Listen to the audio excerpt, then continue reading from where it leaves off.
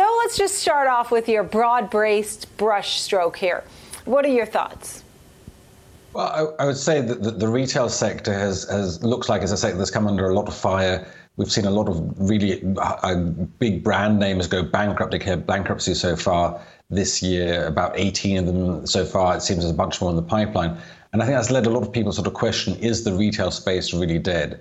But once you start to look at it a bit more carefully, it's not really that awful. So some of the big bankruptcies we've seen, be they something like Neiman Marcus or J.C. Penney or Brooks Brothers or GNC or people like that, there's been a bunch of them, certainly.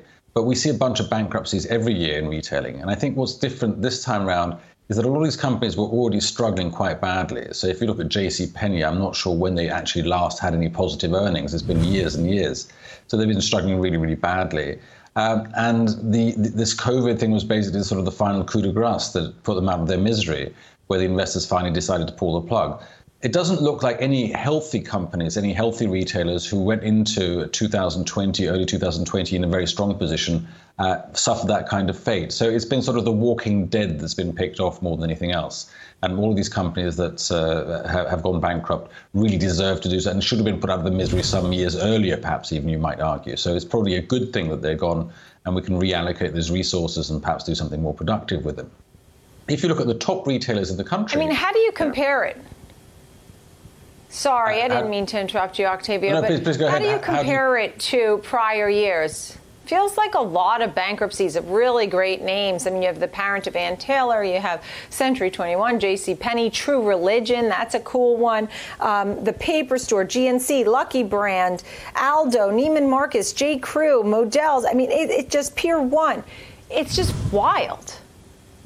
Well, if you look at the overall numbers, there's certainly been a roughly similar number of bankruptcies this year so far that you've seen in prior years. It's up a bit, but not nearly as much as you would expect. I mean, I would have thought with COVID they were dropping like flies. Now, I think the difference has been there's been some fairly big brand names have gone out of business, so J.C. Penney and Neiman Marcus and people of that sort.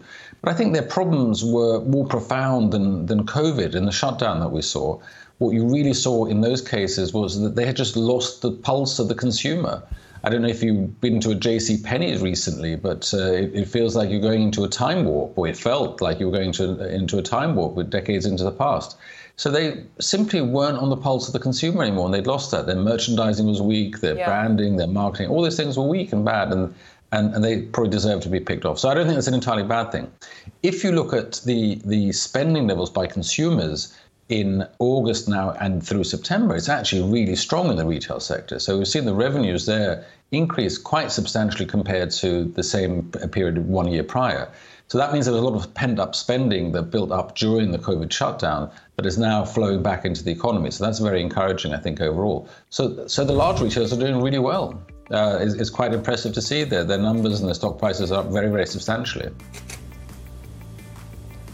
So it's interesting as we see the growth, right? So what is your forecast? Because names like Amazon, Target, Home Depot, Costco, they're seeing growth. So not everything is struggling. What's working is really working. What in your crystal ball as the consumer does allocate their funds and does spend in certain places?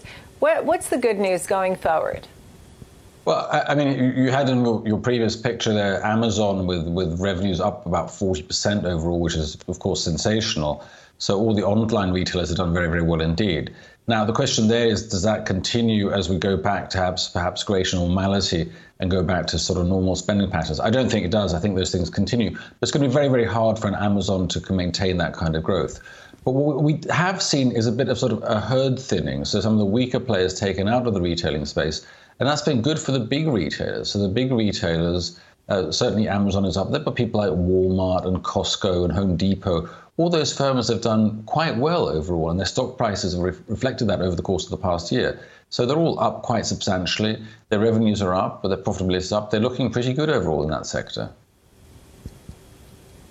Right. So in the big picture of things, when we talk about the election and COVID and stimulus checks, how important are some of these events? And how much of the stimulus checks are really driving some of the spending? Because now we're waiting on the next round, hopefully, right, for folks who really need that right now.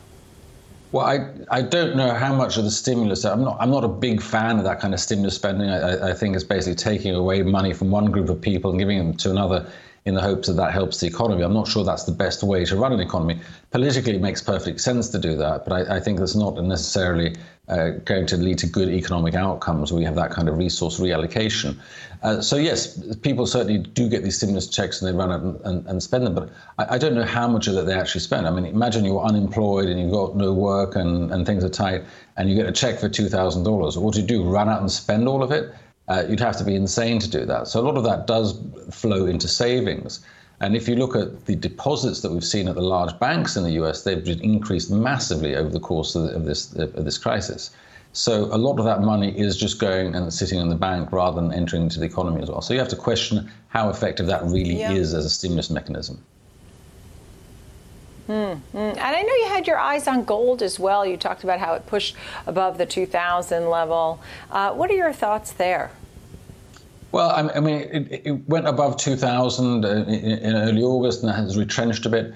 And I think a lot of people have been looking at it as an inflation hedge or some sort of hedge against a downturn. And as those fears have eased a bit since early August, it's come down a bit as well. However, there's one set of investors also, and another major play in gold is sort of a hedge against political instability.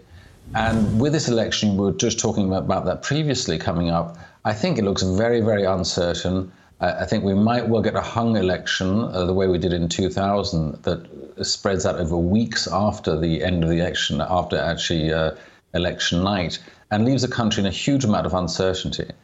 And I think it's going to be much, much uglier than it was in the Gore versus Bush fight of 2000. These two sides have hardened their positions. They seem out to get each other. We've got a level of polarization in American politics that I've never seen before. I suspect you haven't either. And it looks like it's going to be a really ugly fight. And that kind of political uncertainty is, of course, phenomenally good for gold. I don't think that's priced into the metal at this stage. So if we see that unwind and actually happen on election night and in the weeks and perhaps even months afterwards, we could see a very, very strong surge in gold as we move forward. And I will say, Trump and Biden's little intervention last night didn't placate me or put me at ease at all in terms of how this election is going to come out. I think quite the opposite. I think they fueled the fires there. My concerns more than anything else, this is going to be very, very ugly.